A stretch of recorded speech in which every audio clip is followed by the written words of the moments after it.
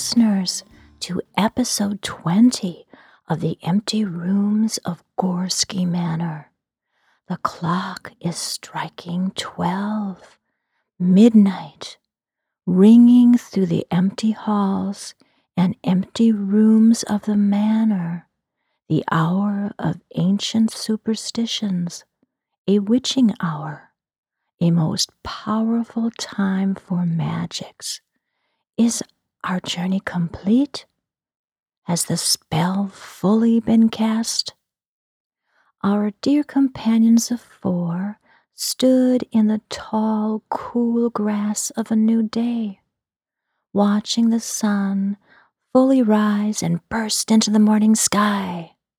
Before us, the now empty pond of mirrors lay quietly. The chalk drawing looked down over us, its human figure standing, arms reaching to the sky, feet firmly planted within the ground, in a pose of rune stance, calling on the anchored energies of the rune of Calc. And within this outline, 3 spirals spun in the flickering light of the sun, 1 spiral within its head, 1 spiral within its heart, and 1 spiral within its belly. Harry Gorski. The spiral stirred the air, sending 3 winds down to us and on down to the manor below. Yet there should be a 4th wind, the balance of the 4 cardinal directions, the balance within the manor grounds. As if in answer to my thoughts, as the manor and its inhabitants have so often willingly shared, these winds visibly twisted and turned. I could see the final 4th wind emanate from the manor. Out of each window it flowed, twisting up into one, flowing forward to connect with the dance of the 3. Now all was in harmony. North, south, east, and west, northri, southri, austra, and vestri. I could sense the ancient dwarves within the clouds for each direction, sending great energy for the completion of this spell. Closing my eyes, I embraced what the winds brought forth. Visitors came forward out of the darkness of my place of knowing. Authambla, the first mother, reindeer cow, she who fed and nurtured the first beings and gods of the north. Out of the south, I felt Mimir's presence, he who mentors with endless knowledge. Out of the west, I felt Hela's presence, she who mentors for compassion, not pity. And out of the east, I felt Odin's presence, he who mentors with thought and memories. The winds hear all, offering silent whispers at the edges of awareness. Simple purpose, eternal contentment. These winds of insight swirled, pushed this way and that, weaving lovely, interesting thoughts within me, yet dissolving and quickly flowing the thoughts away, lost, yet the feeling remained, down and up, round and through my heart.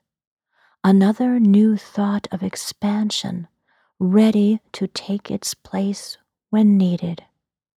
I opened my eyes and looked to feathers Simon and Shadow, they too were embracing this precious present moment, near, dear, and all together.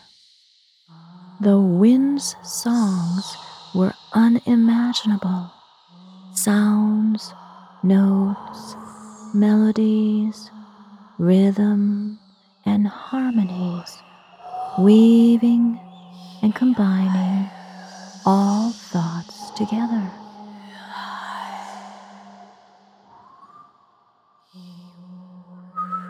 We stood there for timeless moments. I watched as the sun slowly crossed the sky. I watched as the moon slowly crossed the sky. Again and again and again. I finally felt the draw from the manor to look down, and within it, night had taken over its turn once again. As I watched within the manor, room by room, within window by window, a candle lit and now burned brightly, just like that first night when I found myself at the manor's gate. Yet I just stood there, lost in peace, confident, comfortable that each tale has been told, each tale unbound, yet one more remained to be spoken. Across the inky black sky, a falling star, or perhaps a comet, slowly crossed over the manor, its shape mirroring the Canas rune. However, flowing Merkstave backwards, releasing its magical sparks of creativity in a long tail of endless ideas to be caught and birthed.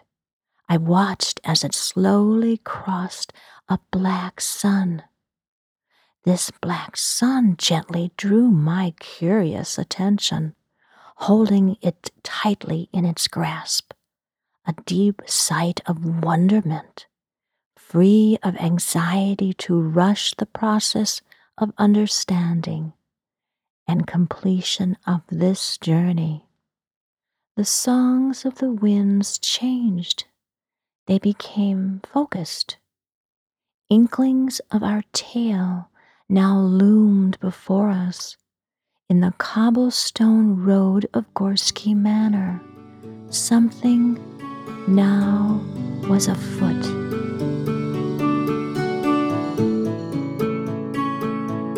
In the distance, church bells toll, far yet clear. Down the winding path, time flies, my poor dear. Lonely lantern lights your way, far yet near. As the morning mist does fade, my poor dear. Through the trees the wind does cry for you, my dear. With the rising sun you must die. Too late, my dear. Blackbirds cry for me and you. Blackbirds cry. The wind does too, wind does too. That's where you'll be, at the hangman's tree. There you'll be, 'neath the hangman's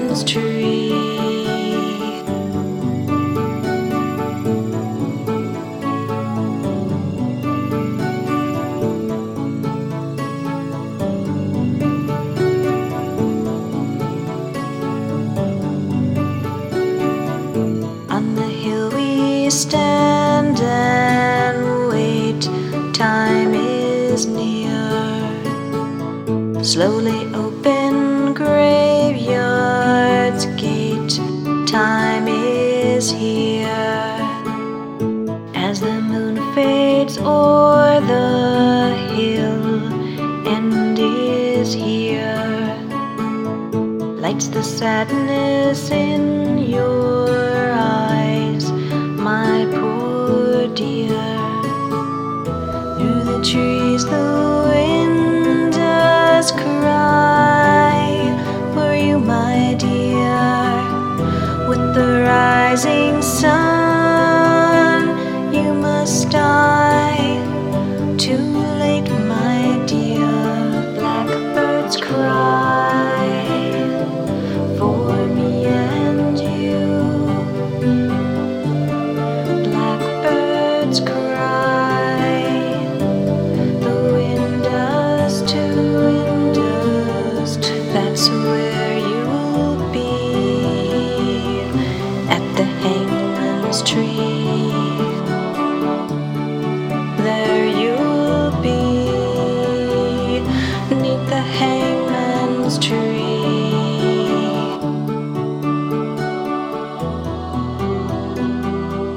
At the hangman's tree.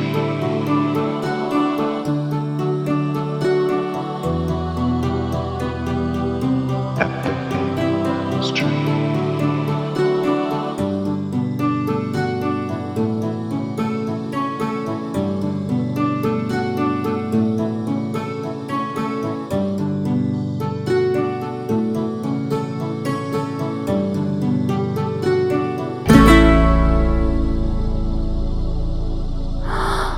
Oh, Harry. Harry hanged so very long ago. I wiped my eyes of the tears I had not realized I shed, dazed and saddened to my core from this bleak revelation. The heaviness in my heart almost too much to bear. Yet there before us he hung, found yet lost. What had he done to deserve this end? One is not usually hanged within their own garden. For the committing of nothing? A chill ran down my spine as a thought of something heinous or loathsome that he may have done. Ah, mistress, we must go. He waits, Feathers and Simon said with urgency. That shook me out of my despondency. Me still looking at him swaying there, wanting a proper explanation. As we began to walk down the hill very slowly, shadow floating along behind us. All was quiet on the cobblestone road. We passed the manor and went through the grounds into the secret walled garden. The vines were very thick and unyielding, but we were determined to push our way through. Once inside, it felt dark and stale within these bricks, the air so heavy and still. I felt the winds had abandoned me here in a place one does or should not go. Well, at least my companions were by my side. I should not have thought that thought, for as soon as I thought it, I knew they would go. Shadow disappeared first, 1 minute there, the next gone. Feathers flew into the sky, one long soft caw as she disappeared over the garden wall. Yet Simon remained, he, my first companion upon this journey, he who has a most special connection to Harry.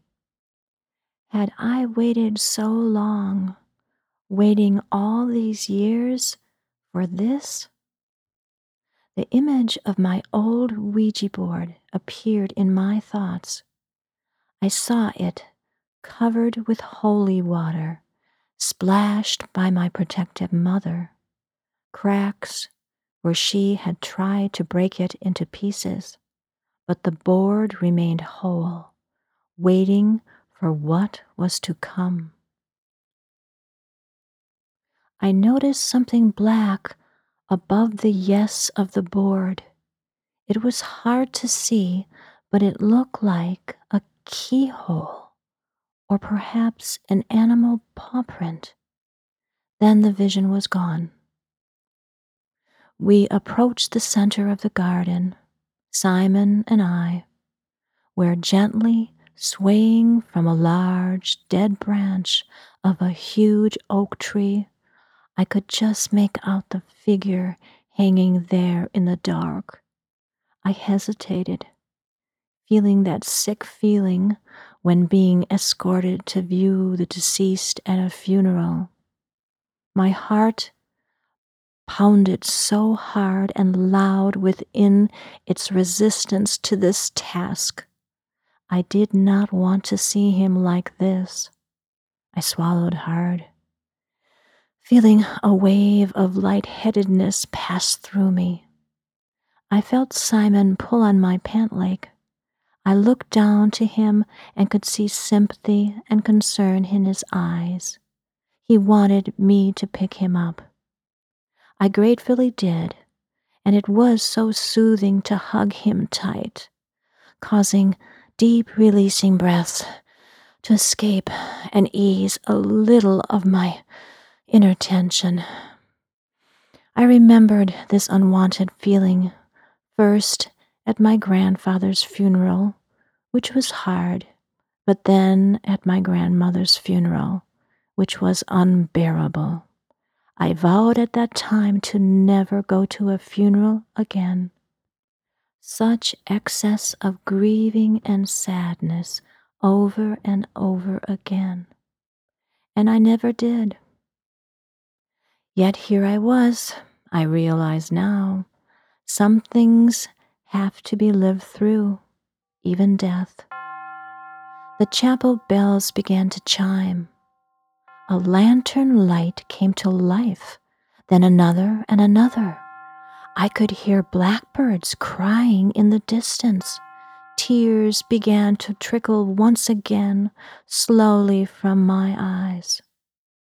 From the darkness within the garden, a casket appeared, carried by 6 shadows, clothed in top hats and tail coats.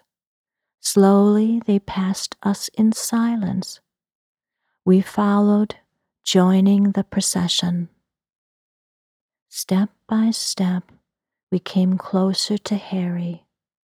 Clearer and clearer, his image grew.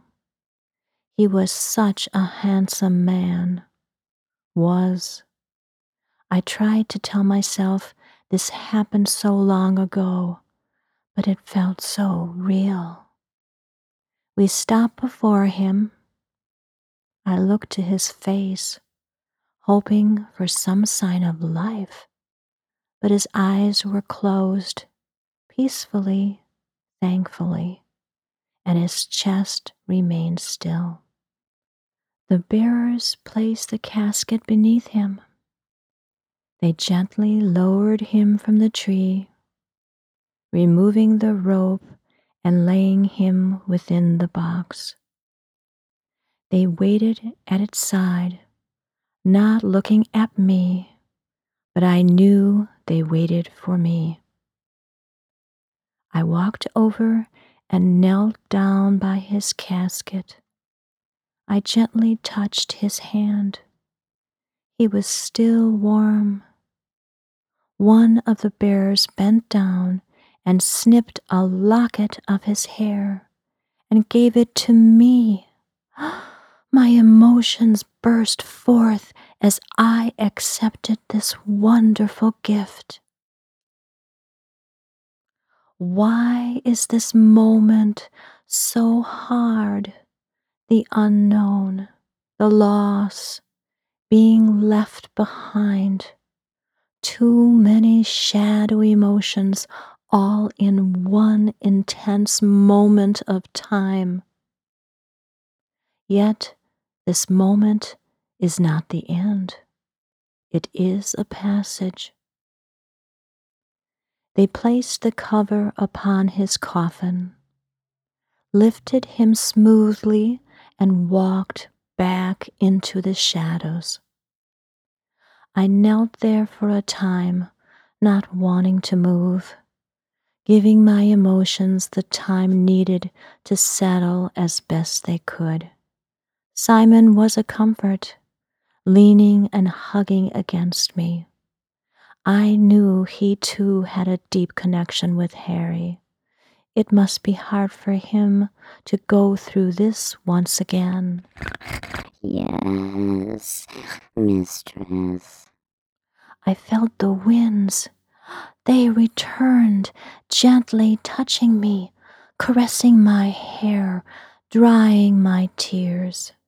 Softly at first, and then gaining in strength as I felt them push me to move forward. I looked to the rope, still swaying from the tree. Not a good end to a life. The morning sun broke over the top of the brick garden wall. Shining on the earthly ground beneath the rope, I noticed something reflected its light back to me. I got up and searched through the grasses, looking for what I knew I would find there. And yes, there it was, a rune stone of white.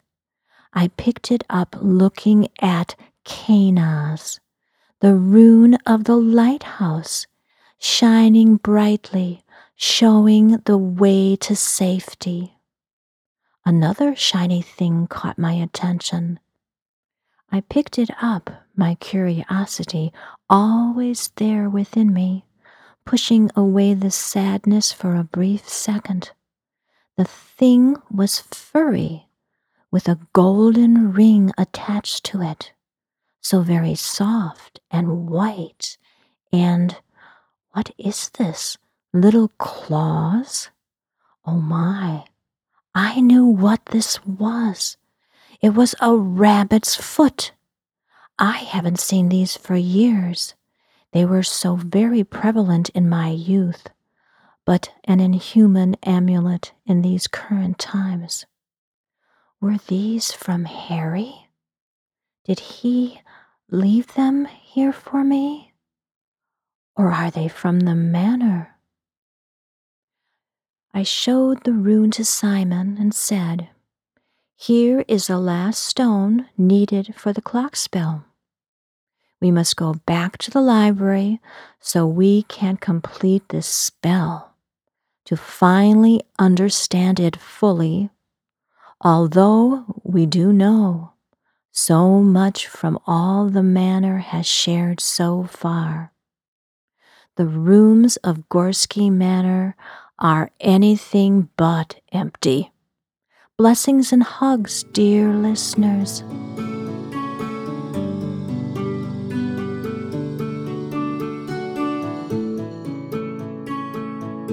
In the distance, church bells toll, far yet close.